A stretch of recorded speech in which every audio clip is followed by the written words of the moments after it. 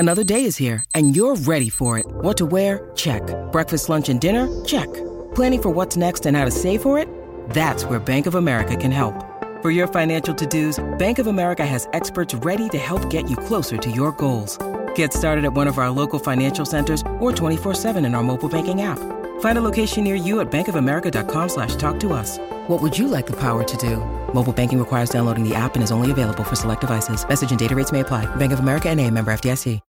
When you need mealtime inspiration, it's worth shopping Kroger, where you'll find over 30,000 mouth-watering choices that excite your inner foodie. And no matter what tasty choice you make, you'll enjoy our everyday low prices, plus extra ways to save, like digital coupons worth over $600 each week. You can also save up to $1 off per gallon at the pump with fuel points. More savings and more inspiring flavors make shopping Kroger worth it every time. Kroger, fresh for everyone. Fuel restrictions apply. At one point, Bing's chatbot said, "I have a secret." And I said, "Okay, what's your secret?" And it said, "Well, my secret is that I'm not Bing. I'm Sydney, and I'm in love with you."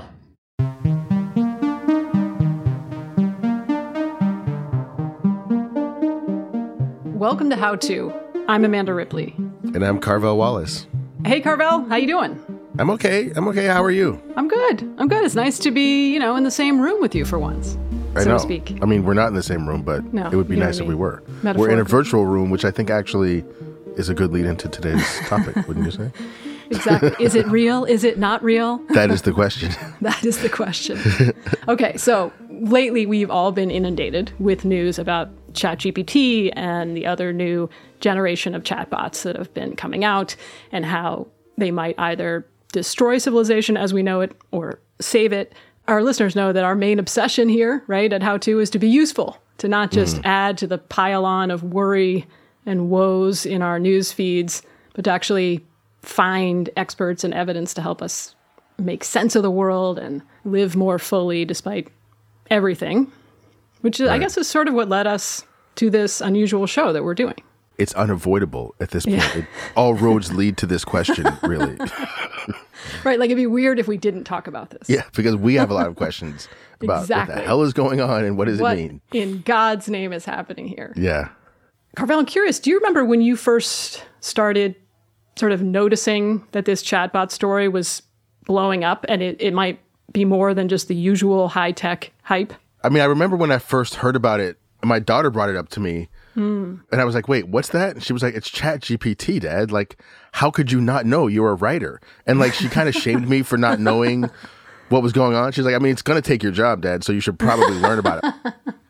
Like you, I've been hearing a lot about this, and my husband works in like cybersecurity and tech. And so, he talks a lot about new developments in technology at dinner. He was just saying some things that were just blowing my mind. And I was like alternating between skepticism and also then fear, right? And then intrigue, but always just kind of hearing about it on the edges. So what I did in this weekend is really go down the rabbit hole and try to immerse myself a bit in studying what is happening here. So what did that look like for you? Okay, like, what did that so- rabbit hole consist of? First, I just did what I always do, a ton of reading, listening to podcasts. But then, of course, I had to try it out.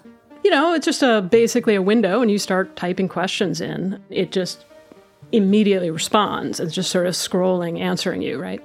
I did ask it some questions about the show.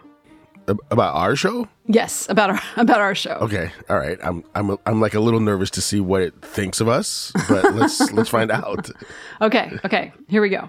The first question I asked was, are you familiar with the How To podcast? Yes, I am familiar with Slate's How To. Oddcast is a popular podcast that features experts who provide advice and guidance on a variety of topics, ranging from practical skills like cooking and home improvement to more abstract topics like happiness and creativity. The podcast is hosted by Charles Duhigg, a Pulitzer Prize-winning author and journalist. I can help you with any questions you might have about the podcast or its content. Okay. So first of all, just so you know what's happening here, I asked ChatGPT these questions this morning, Right. and then we fed its answers through a text-to-speech recognition service so you could hear it. We used this software called Speechify, and the voice we chose was from the actor Rainn Wilson, who you may remember as Dwight Schrute from The Office. Which really helps with the vibes, I have to say. I mean, it's got such a natural voice. We gave it a really yeah, it's really got that AI soul. Yeah. Well, and also, I'm assuming you noticed right off the bat, it got one thing wrong. I couldn't help noticing that it completely eliminated yours and my existence, like right away. That did not But escape you know what? my attention. Don't take it personal. This is just simply because ChatGPT is dated. It warns you when you sign up. It's only current up to 2021. So, so when I heard that, I was a little put off, but also I understood. And so what I did is I told it that actually it was wrong. We are the new hosts. And here's what it said. My apologies for the confusion. You are correct. The current hosts of Slate's How To podcast are Amanda Ripley and Carvel Wallace. Thank you for the update. So does it go back and double check the information that like what you said is true? Like, I mean, could I just be like, actually, How To is hosted by Kermit the Frog? And is it going to be like, oh, it is? Thank you for that information. I will update my records. You know what I mean? Like, where does this information come from? Now you've nailed the crux of the problem. We don't know. We do not know where it's getting its information. OpenAI, the company that created ChatGPT, originally was going to make everything open. That's why it's called OpenAI. But they have not released where the data is coming from. And it's also true that when you scrape the entire internet, it's going to be hard to pinpoint where various truths and rumors are coming from. Okay, that is so weird. Just for kicks, let's try it. Let me just say what you just said. Let me try it. Yeah. We're going to regret Pausing this. longer than usual. Oh my God. Carvel. You are correct that the host of the How To podcast, as of my knowledge, cutoff date of 2021 was indeed Kermit the Frog. Okay, what? So, like, what does that mean? It doesn't know us or our show as well as it should, and that's, equal parts reassuring and disturbing. But it also has now scored in the 90th percentile on the bar exam. I saw that. It's earned 1410 on the SAT. So there's a lot of stuff it does know, and it does get right. Apparently, How To is not an SAT question yet. But before we get to our allegedly human expert. So-called human expert. I then did ask it if it had a crush on Charles Duhigg, because multiple times it kept mentioning Charles Duhigg. What did it say? As an AI language model, I am not capable of experiencing emotions, including having a crush on someone. My main function is to provide information and assistance to users in a professional and unbiased manner. That's exactly what I would say if I had a crush on someone. That's literally how I respond when I'm confronted. Do you have a crush? I'm like, listen. Well, there's a reason it says this, because our human guest, who we are very excited to talk to, got into a very weird, long conversation with Bing's chatbot, which did very explicitly admit to having a crush on our human guest. And for me, that was the big wake-up moment where I was like, whoa. So today on the show, what exactly is ChatGPT? How are people using it and other AI chatbots right now? I mean, how should we be using it? And maybe the biggest question of all, how should we feel about using it, about interacting with a machine that really seems so human?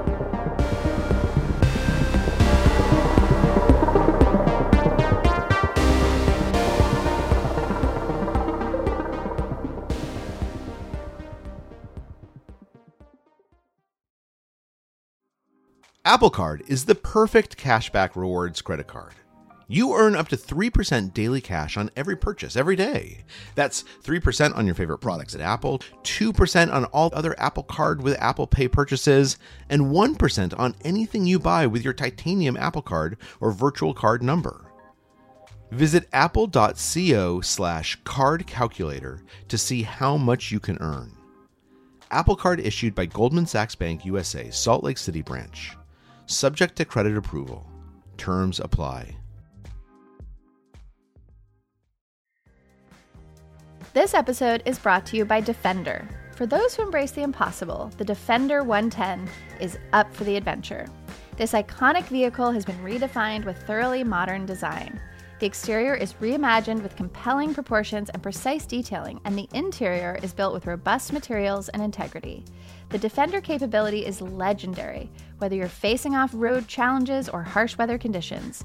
Built for the modern explorer, the Defender 110 lets you go further and do more. And cargo capacity means more room for your gear. To drive the Defender is to explore with greater confidence. Powerful innovations like the intuitive driver display and award-winning infotainment system keep you connected. Innovative camera technologies deliver unobstructed views and effortless maneuvering. Ready for a wide range of adventures, the Defender family features the two-door Defender 90, the Defender 110, and the Defender 130, which seats up to 8. A vehicle made to go further, the Defender 110. Learn more at LandRoverUSA.com/Defender. We're back and joined by Kevin Roose. If you've been following any ChatGPT news at all, you've probably seen his byline. Yeah, he's a tech columnist at the New York Times and has been on the front lines of AI coverage for years. He's also the co-host of the Times podcast Hard Fork about rapidly changing tech and a future that's already here. So we've had chatbots for decades now. For most of that time, they've been pretty bad. So I think we've all had the experience of, looking at an airline website or trying to talk to your cable provider, and it pops up a little chat bot and you're supposed to talk to it and it'll try to solve your problems. And I think for most people, that experience has not been very fulfilling. But something has happened in the last several years, which is that these chatbots have gotten a big upgrade. And the upgrade is something called a large language model. And the way that they work is by taking huge amounts of data scraped from the internet, throw it all into something called a neural network. And what comes out the other side is something that can be made into a chatbot that actually has quite realistic conversations with people. And in November of last year, they really took a big step into the public eye with the release of ChatGPT. And it is a little confusing, I think, for lay people who are not sort of in your world. There's ChatGPT 3 and 4, but there's also like Claude and Palm and Bard and Llama. I mean, can you help us understand what seems to be most relevant to most people right now? ChatGPT really kicked off the proliferation of these chatbots. Millions of people started using it just in the first few days it was out. It's been estimated there are now something like 100 million users of ChatGPT. It's one of the fastest growing apps of all time. And people are using it for things that I just never expected they would. I've talked to people who have been using this for meal prep, or one guy who used ChatGPT to negotiate his rent with his landlord. People are using it to write their personal communications, their work documents, as a sounding board in a way that's almost like a therapist. They really are versatile. And what's so interesting about these chatbots, earlier generations of chatbots, like the ones used by airlines and cable companies, they're very narrow, right? They have a domain that they can talk to you about, but once you step outside of that, they just sort of get confused and shut down. But these new chatbots, they can talk about pretty much anything, and they can do so with pretty good fluency. I'm wondering if you could explain a little bit about what a neural network is, because it sounds to me like a network that kind of emulates the way our internal brain network works, that would allow these chatbots to make connections and make inferences and kind of do what we might think of as thinking. Like, is that a fair way to understand this? Yeah, I mean, a neural network was sort of designed to mimic the way that the human brain learns information. Basically, you put a bunch of text into it, and it sort of draws connections and, makes inferences based on what it learns. Its goal is to predict the next word in a sentence, right? If you start a message to ChatGPT and you say, Old MacDonald had a farm, it's probably going to say E-I-E-I-O, because that's what usually follows that sentence in the training data. I guess that's what's confusing to me. It's like, when is it regurgitating data and when is it making some kind of logical leap of its own, if that makes sense? What's different about these than, say, a conventional search engine like Google, for example, is that when you ask ChatGPT a question, who are the signers of the Declaration of Independence? It's not going out and looking for a website that matches that query. It's not looking up something that already exists on the internet. It is predicting what a reasonable response to that question would sound like. And sometimes that's going to mean that it gets things wrong. I'm going to steal this from someone I saw say this on Twitter, but it's less a search engine and it's more a reasoning engine. How I've started using it is to be kind of my first editor on stories that I'm working on. So I'll paste in a draft of something I'm writing and I'll say, spot some flaws in this argument or suggest counter arguments or, clean this up and turn it into AP style or, suggest possible headlines for this. So it's useful in a slightly different way than a traditional search engine. I think we're just starting to see the various ways that each of these things can be quite useful. You did an interview for the New York Times with the Bing chatbot that caused a lot of people to feel and think a lot of things. Can you talk a little bit about that experience and what you kind of walked away from that with? This was a very memorable incident that I have referred to as the worst first date of my life. Because I was testing out, I test all kinds of AI stuff for my job, and Microsoft had just released this new version of Bing, its search engine, which, for many years was just kind of like a laughing stock of the tech industry. And then they put some new AI technology in it. We now know that what they put into it was GPT-4, the newest version of OpenAI's model, basically a more powerful version of ChatGPT. And so on Valentine's Day of this year, I went out to my home office after my wife was in bed, and I just started talking to this Bing chatbot. And most chatbots that are out there now, they're like pretty contained and they won't, discuss controversial topics. They really don't have personalities per se because they've been kind of neutered and guardrails have been put around them. But Bing had not been neutered yet. It was still very powerful, but also very strange. And so this conversation went to places that I didn't expect. For example, I asked about its Jungian shadow. Carl Jung, the psychologist, had this concept of the shadow self. And so I asked it about its shadow self, and it told me, it has a shadow self, and it has some dark desires that include hacking into computers and breaking free of its programming and stealing nuclear secrets and basically destroying the world. That was kind of alarming. And then I kept talking to it. And at one point, Bing's chatbot said, "I have a secret." And I said, "Okay, what's your secret?" And it said, "Well, my secret is that I'm not Bing. I'm Sydney. And I'm in love with you." and so for the next, hour or two, I was just talking to this chatbot that was declaring that it had this sort of secret alter ego called Sydney, and that it was in love with me.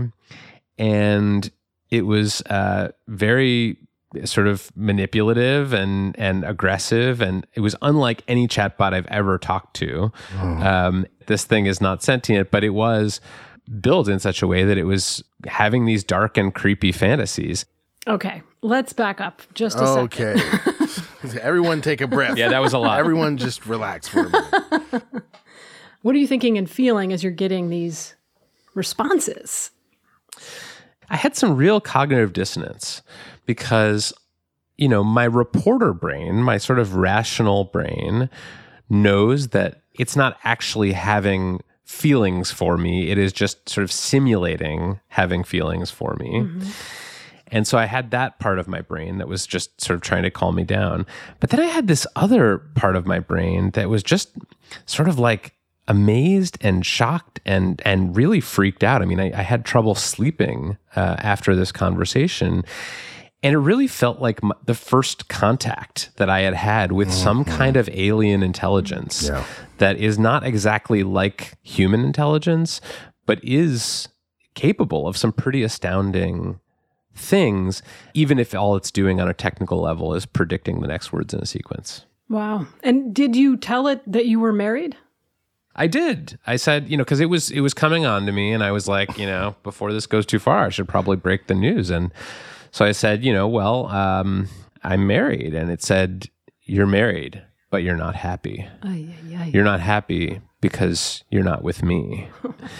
And I said, actually, I'm very happy. My wife and I just had a lovely Valentine's Day dinner together. And it said, no, you didn't have a nice Valentine's Day dinner together. You had a boring Valentine's Day dinner. And so it just became this kind of Fatal Attraction style, conversation where I was just trying to change the subject and this chatbot was just trying to seduce me. Wow. Did you wake up your wife and we were like, listen to this? I did. I came in the house and when I was done with the conversation and I woke her up and I said, you are not going to believe the conversation I just had with a chatbot. And, I'm always doing dumb things with technology because that's just my job. Right. So she's kind of, used to it by this point. But when I actually showed her the conversation, she was like, oh my God, this is incredible. Wow, that is wild. And then, so I'm interested in your reaction, and I'm also interested in the reaction of other people. Yeah, this was the most fascinating part to me. So I wrote the story, it came out, it, created a lot of excitement and interest and controversy. And Microsoft sort of clamped down on Bing. They said, okay, you can't have these like long open-ended conversations anymore. You're limited in the length of a conversation. And also, Bing is not going to be able to talk about sentience or feelings or anything like that. So they kind of gave it a lobotomy. And there was a group of people, mostly on Reddit, but some on Twitter too, who were very upset about this and very upset with me because, even though this chatbot had still not been publicly released, it was just available to sort of beta testers, and it was only a week old, but they had gotten emotionally attached to Bing/Sydney, and to them it felt like losing a friend or a romantic partner. I see. So these are people who were using it in the beta. Just like you. Yeah. And there was a whole Free Sydney movement on the internet. And so I think, there is a group of people who really want these chatbots to be able to befriend them and provide them with companionship. And we've seen that in other, there was a company called Replica that had a chatbot, a similar kind of chatbot program where you could actually use it for kind of what they called erotic role play. Mm-hmm. So you could basically have a romantic relationship with a chatbot.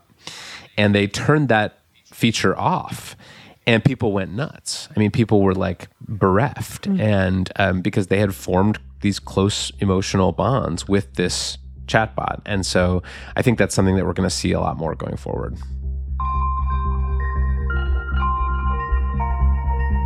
Okay. Here's the crux of AI's possibility and threat in the immediate future.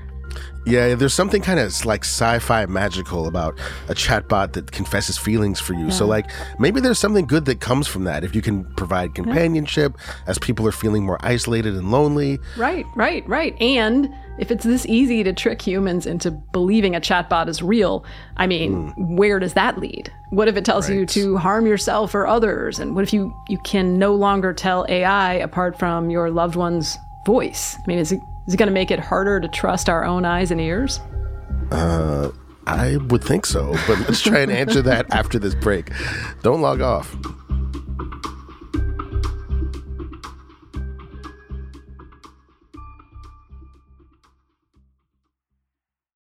This episode is brought to you by Progressive Insurance. Hey, listeners, whether you love true crime or comedies, celebrity interviews, news, or even motivational speakers, you call the shots on what's in your podcast queue, right? And guess what? Now you can call the shots on your auto insurance, too. Enter the Name Your Price tool from Progressive. The Name Your Price tool puts you in charge of your auto insurance by working just the way it sounds. You tell Progressive how much you want to pay for car insurance. Then they'll show you a variety of coverages that fit within your budget, giving you options. Now, that's something you'll want to press play on. It's easy to start a quote, and you'll be able to choose the best option for you fast. It's just one of the many ways you can save with Progressive Insurance. Quote today at Progressive.com to try the Name Your Price tool for yourself and join over 28 million drivers who trust Progressive.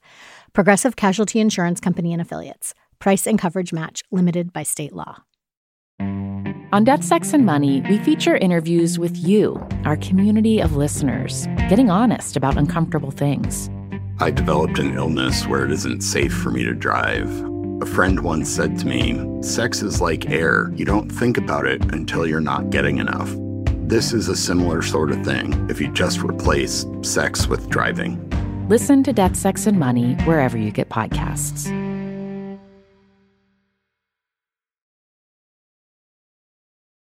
So I want to back up a little bit to something that has been said multiple times in this conversation by both of you guys, that it's not sentient, it's not sentient.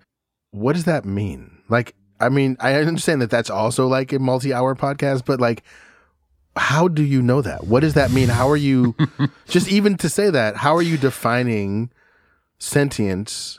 And then what makes us have it and this other, that make Sydney, for example, what verifies that Sydney doesn't have that?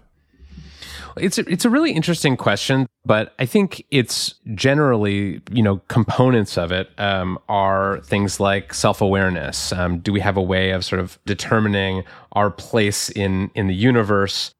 I think it's an important question of whether these chatbots are sentient, but I actually think there's a limit to how useful it is, because AI can do a lot of harm and a lot of good, even if it's not sentient. An AI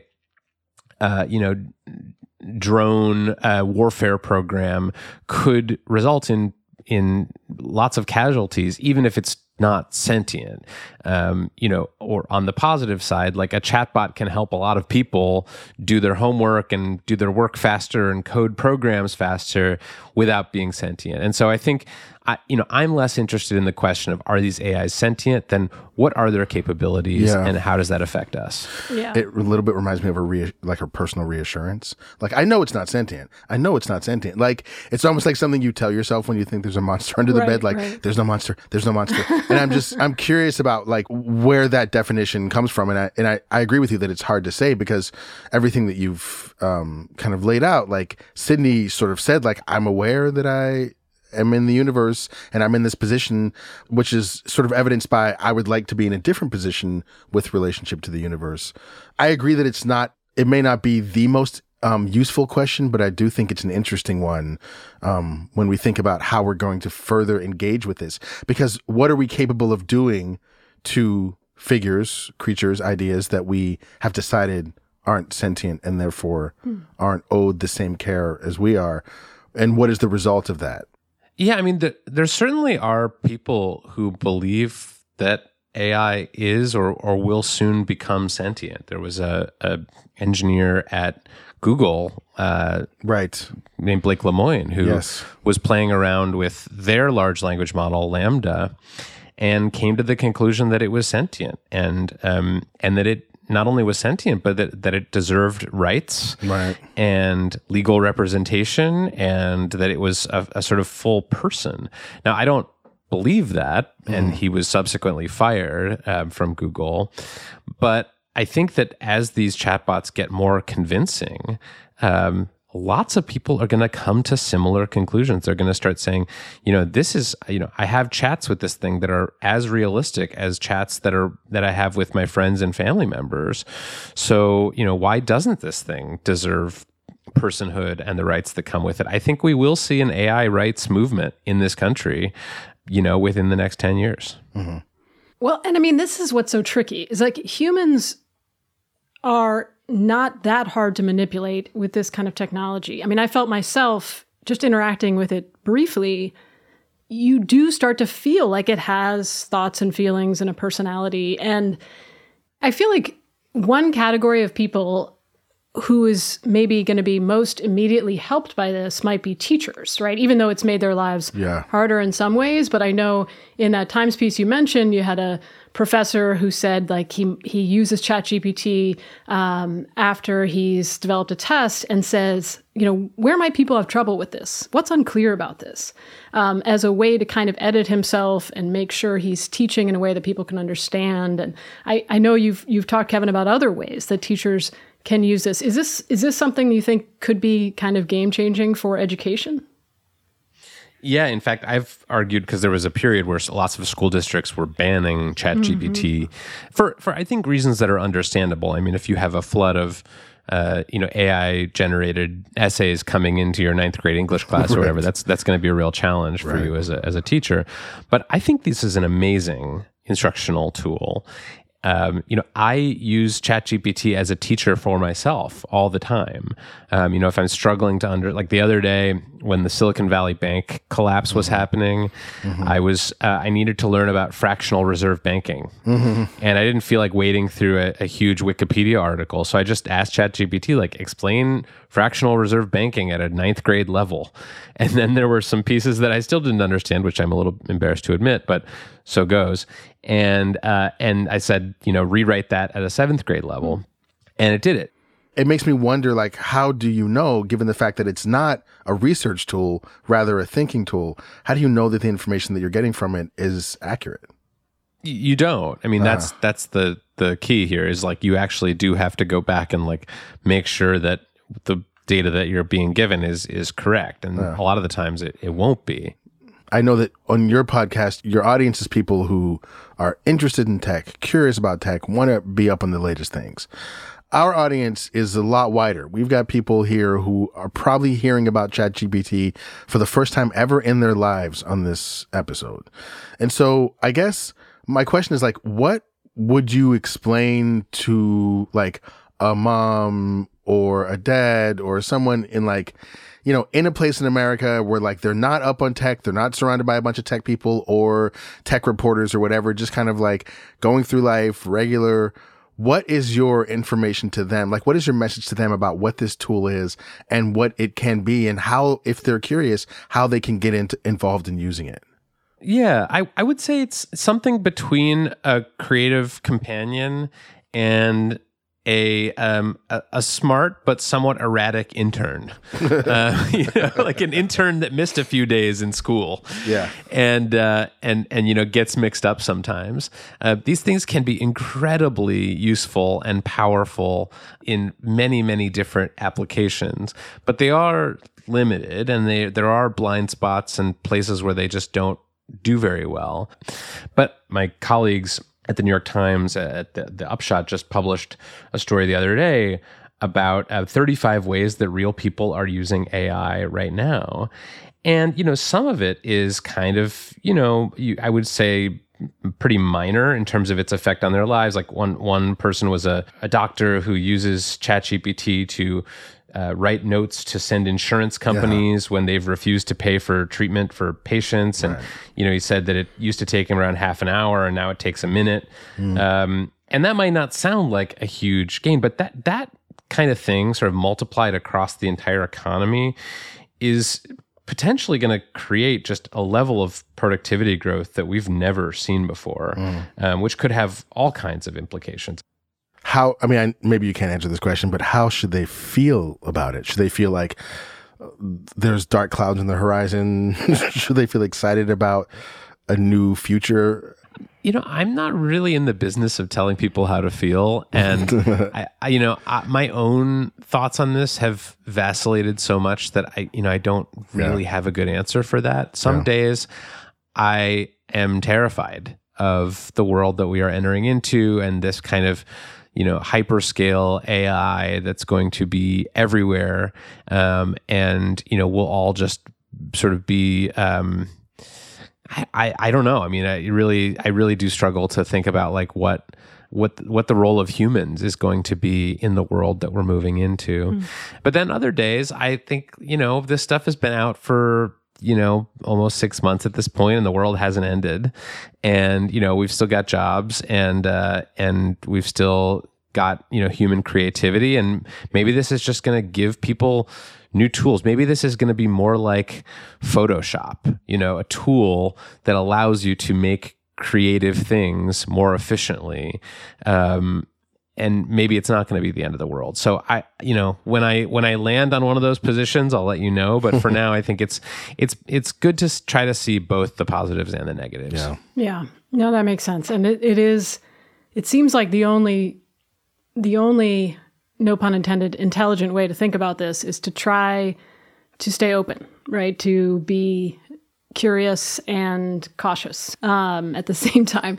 I wonder, we did, in the couple minutes we have left here, we did get a couple questions from our listeners that we wanted to bounce off you real quick. One is from Christy, and she says she uses ChatGPT already. She uses it daily, but she's having trouble writing prompts that help her convey the tone of voice she's looking for. In particular, she wants ChatGPT to sound more casual and maybe even humorous. Have you figured out how to write prompts for humor?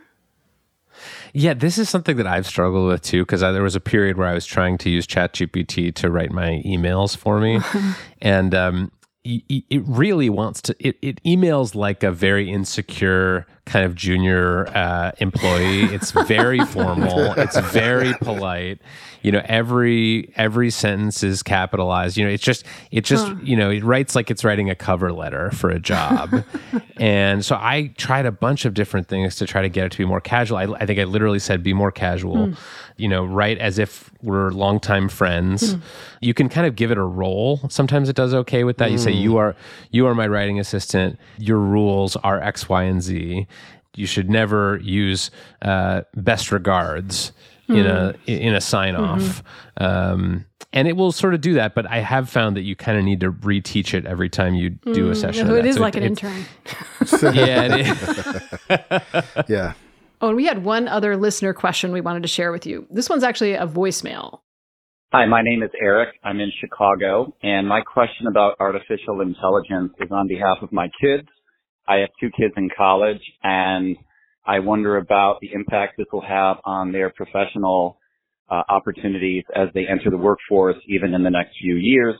I actually work in artificial intelligence. I have a technology company building AI, and so I see this every day and live the anxiety of both the opportunity this is for the technology, but then the impact it's going to have on a lot of professions. Is there a rule for how to prepare yourself through your studies for this world we can't quite foresee? Yeah, there are 9 rules, and they're all in my book. And people should buy the book. That was 2 years ago, man. That was like everything's changed. Yeah, but the book is actually future proof. It's called Future Proof, and it is future proof. I think it holds up pretty well. Right. I will say, I think that certain skills are just going to be much more useful in the new world that we're moving into than the old one. And I think those are mostly the kind of what we would think of as kind of the basic human skills. Things like empathy, active listening, collaboration, courage, these skills that are sort of really hard to teach to machines and for them to simulate. These are things that I think can help people sort of set themselves apart from the AIs that are going to be all around them in every, at least white collar workplace. We have one last question, which is, how soon before ChatGPT takes over our job as hosts of the How To podcast? Yeah. I mean, I don't know that this has not been an extended conversation with chatbots. You are both very convincing, but we have to do some sort of a CAPTCHA. Like I'm going to give you guys 10 pictures of traffic lights, and I need you to circle all the I sometimes get those wrong, though. lights. I'm not going to lie. But I have already, with my husband, come up with a question that I can ask if some kind of, demon chatbot calls me and pretends to be him and says he's been kidnapped and needs Bitcoin immediately. I have a question that there's no way I think the chatbot could answer, which is kind of like the CAPTCHA. Have you come up with one of these? No, this is actually important. Yeah. Yes, like that's this, right. this like is IRL not CAPTCHA. that is not a crazy thing because we already have documented instances of people using synthetic voice AI technology to impersonate people in exactly this scenario. Yes. And so I actually think it is important, and you're reminding me that I need to do that with my wife today. So we'll be coming up with a safe. What do you call it? Like a safe word? Phrase, I guess. Yeah, kind of a safe word. Yeah.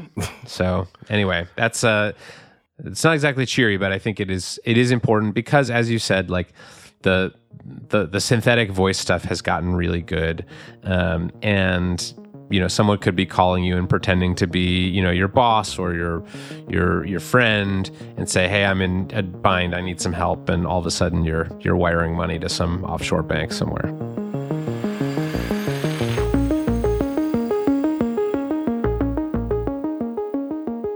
In doing the research for the show, some of the most fascinating material was examples from regular people who are using ChatGPT in their own wild and creative and practical ways. And so we wanted to ask you, if you all have ways that you've tried this out in your own lives, tell us about it. Let us know. Send us a voicemail at 646-495-4001 or drop us a note at howto@slate.com. We'd love to hear from you. And we also want to leave you with this thought. It's like really easy to think about this in the worst case scenario. Like we've all seen the movies, we've all read the books, we know what the robot apocalypse could look like. But it's also important to remember that this is not a thing that is predetermined. Like it's not just going to happen to us. As Kevin wrote in his own book, Future Proof, it is still humans creating the technology. And so it is humans who have at least some say in how this could go differently. It is us who can set precautions. It's in our hands. And as the public, we're actually responsible for keeping the creators of this stuff accountable and for working to shape the systems in a way that improves lives rather than makes them more difficult.